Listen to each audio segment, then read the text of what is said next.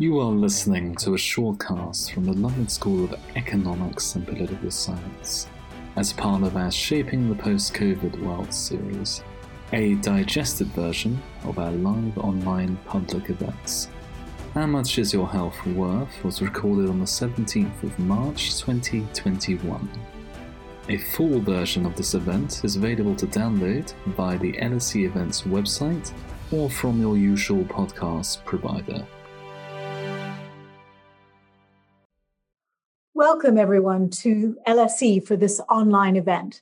My name is Minouche Shafiq and I'm the director of the London School of Economics and Political Science. And I'm very pleased to be here with this incredible panel to discuss global health and economics.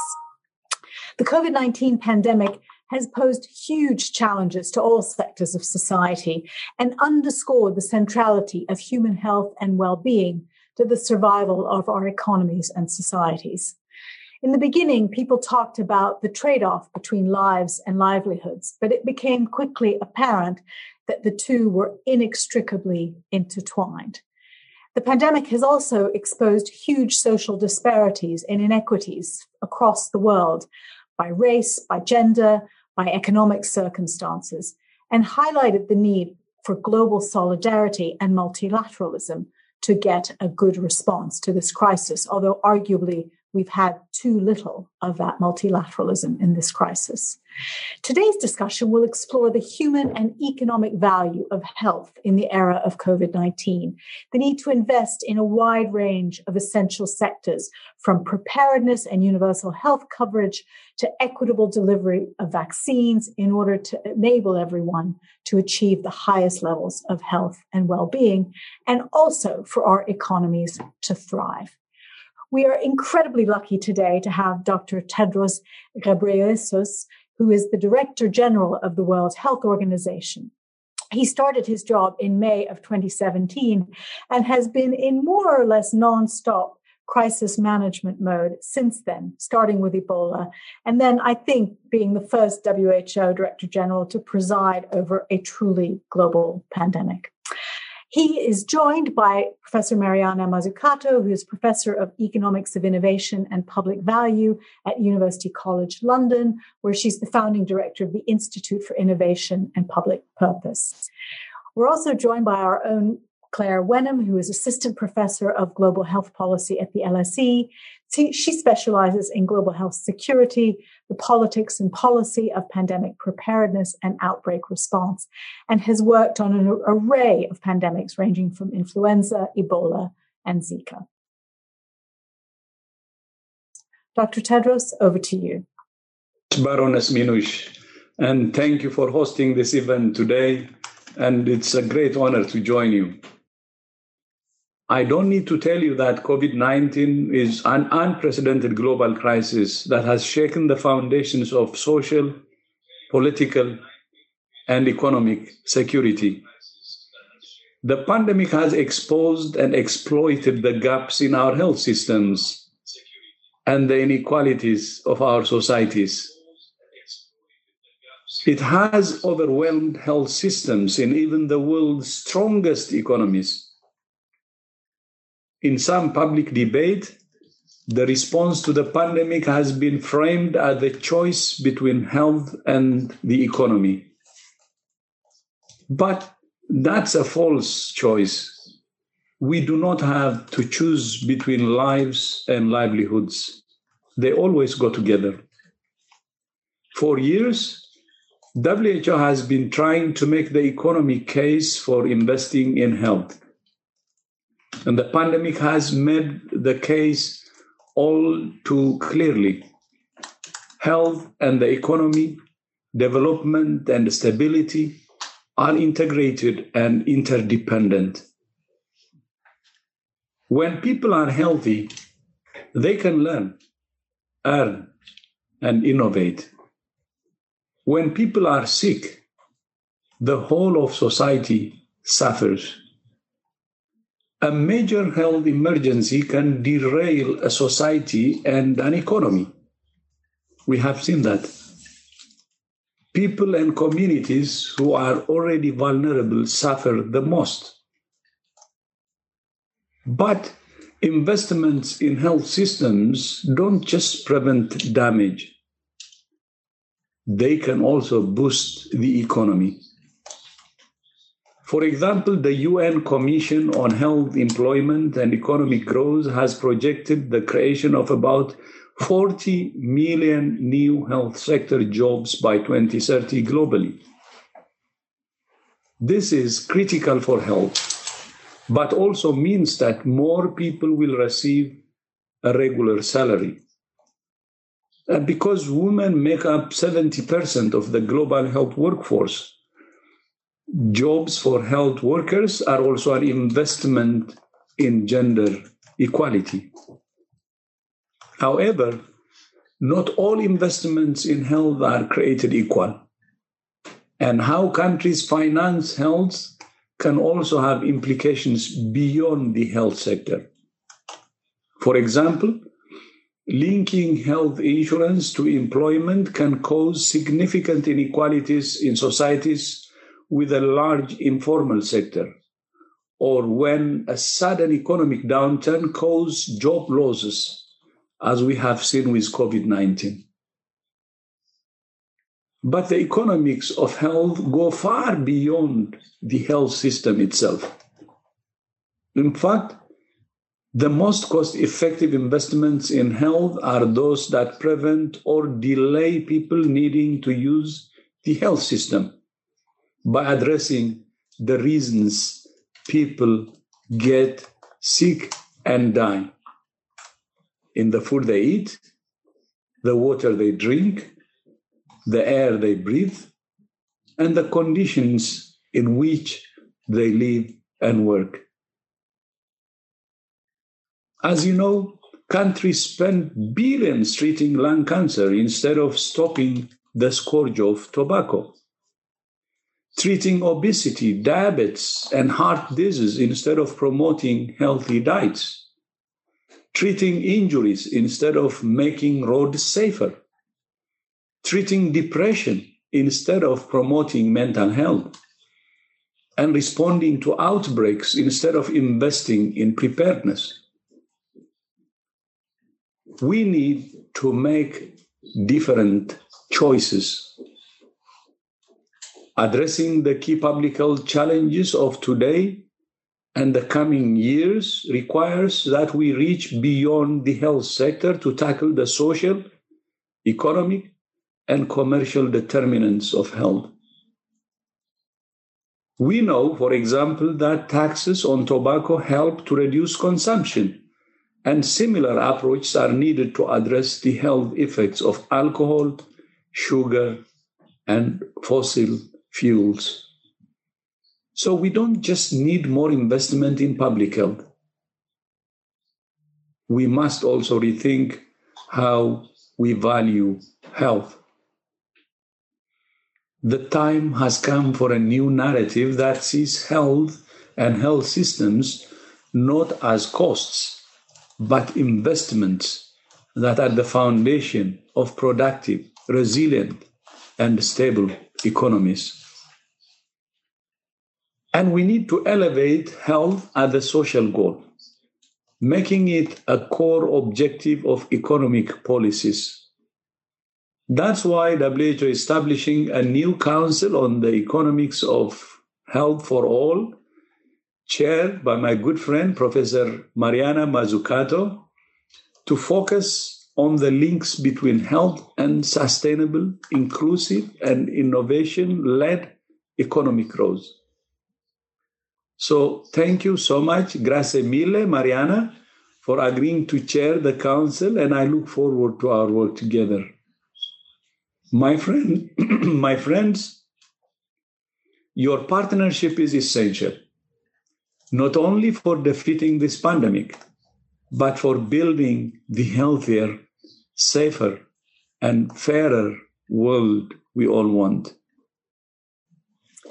Thank you so much, Dr. Tadros. You've got us off to a great start. Let me turn now to Mariana and Claire and ask you both, from your perspective, can we put a value on health, and should we? And how important is the connection between the health of individuals and communities and that of the economy as a whole, from the cost of delivering care to return on investment in health? Maybe I'll start with Mariana and then turn to Claire. It's a great question. And I think, it has been asked. And I think the problem is how it's been asked and then how it's been answered. We need to change that. So, for example, you will have had many people say, of course, we need to be investing in health, and that's good for the economy. What we're trying to do in the council is to reverse that.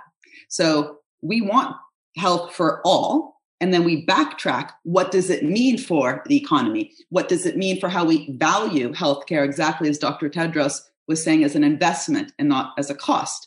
But that also requires accounting for it in GDP, not just literally in terms of the expenditure, the cost of the nurses, the hospitals, and the doctors, but also the value of what's actually created. Because even with a given amount of money, it depends how we're resourcing it, how we're imagining it, the actual effect that it has in society. If we don't have a way to capture that, then by definition, we will only have the input measure. And you'll know that productivity is output per input. If we only have the cost, by definition, it gets talked about just as an expenditure. But the other issue is, especially in health, but this is also true in other areas, value is actually collectively created, right? So how do we actually value, for example, the public contribution to the vaccines, to all the different therapies? Unfortunately, we don't have a pricing model, right, that has actually been able to capture that. So value-based pricing, which is the model that we use to put prices on drugs, doesn't actually take into account the billions that are spent on, remdesivir now, a therapy for COVID, where the price set by Gilead doesn't take into account the public contribution. We had this with sofosbuvir, another drug which had, $1 billion spent by the public sector and then was being sold for over $80,000 for a 12-week dosage. So both in terms of the pricing, in terms of how we govern the intellectual property rights, all of this in the end is also about how we think about value as collectively created. But just coming back quickly to that first point, the point is not invest in health because it's good for the economy. It's invest in health for all because it is an objective, good in and of itself, and then backtrack on what it actually means for all these other questions about financing, about the structure of public-private partnerships, about how we account for it in GDP, and so on. So we really need to talk about it as an objective in and of itself, independent of the economy, and then make sure that we actually structure the economy in order to deliver it. Interesting. Claire? Thanks. And just to say, it's a pleasure to be here with such an esteemed panel, but with a big caveat, which is I'm not an economist. So I'm going to come at this from a slightly different perspective. And I think when we think about the value of health and picking up on some of the things that Dr. Tedros has mentioned about the healthcare workforce, we need to think about a care economy. And I think we have to recognize an economy which, puts value on the unseen and the invisible labor, which often happens in healthcare systems, in homes, and which really COVID has exposed and shown quite how much of this goes on, which is unrecognized. So, for example, we know that there's a shortfall of healthcare workers. And so a good investment would be to invest in them. It's going to be, 18 million shortfall by 2030. And so we need an investment both to ensure that those people are there to provide health for all, but also then there's the surge capacity at a time of crisis. And now, and particularly people like community healthcare workers, the most undervalued, underpaid people in our healthcare systems, and try and find some way of attributing, monetary or other value to the work that they do. And this extends not just to healthcare, but to social care, childcare. And it's not just good for well-being, right? It's not just going to give us a healthier, happier society if we're all cared for and know that there is that support. But we also know that there are economic outputs from this. If you invest in the care sector, you see increased jobs, particularly for women and ethnic minorities who often perform this labor. But there's also a multiplier effect. Some recent research from the US has shown that, if you pay healthcare workers better, they will then invest that money, elsewhere in the economy and create jobs elsewhere. And this research has also shown it has actually a bigger stimulus effect investing in the care sector than it does in the construction industry, which is often what's invested in the wake of crises. And so we need to recognize this and try and think of ways to incorporate this care-based thinking and, recognize that those people who we've deemed to be essential during this crisis are the backbone of our healthcare system. And it's also not just the paid work in our healthcare system, but we need to recognize all the unpaid care that goes on. And this has, again, been massively exposed in the coronavirus crisis. The UN last year estimated that it was 2.35% of total GDP globally, the equivalent of $1.5 trillion, which is done just in the unpaid healthcare sector. It goes up to 11 trillion if you include all unpaid care in the kind of care sector more broadly. And we know that this, again, is just we need to think more holistically about how to recognize this, how to ensure that there are social protections in place.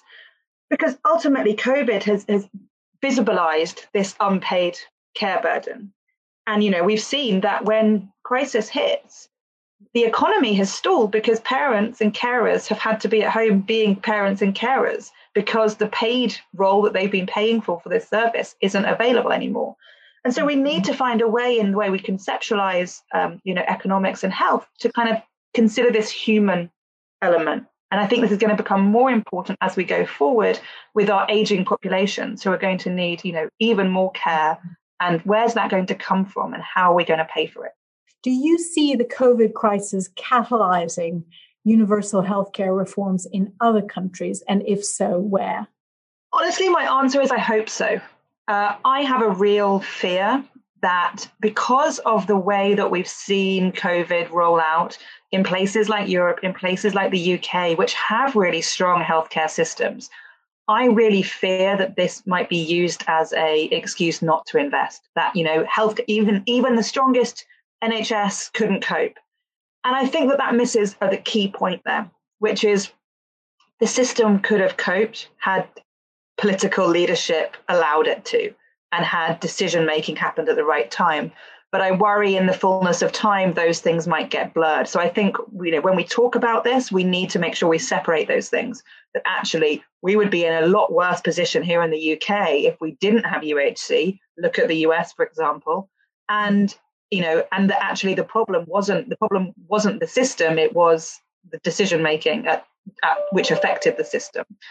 I hope that that won't get lost, and I hope that we will see greater investment in UHC and in preventative healthcare. I mean, in response to the last question that the students asked, we know that all the investments in public health that have been missing over the last decade in many countries as a result of austerity are, investment in tobacco control, obesity control, alcohol control. These are all things that are comorbidities for responding to for COVID, right? The people who are dying of COVID are people who have other health issues.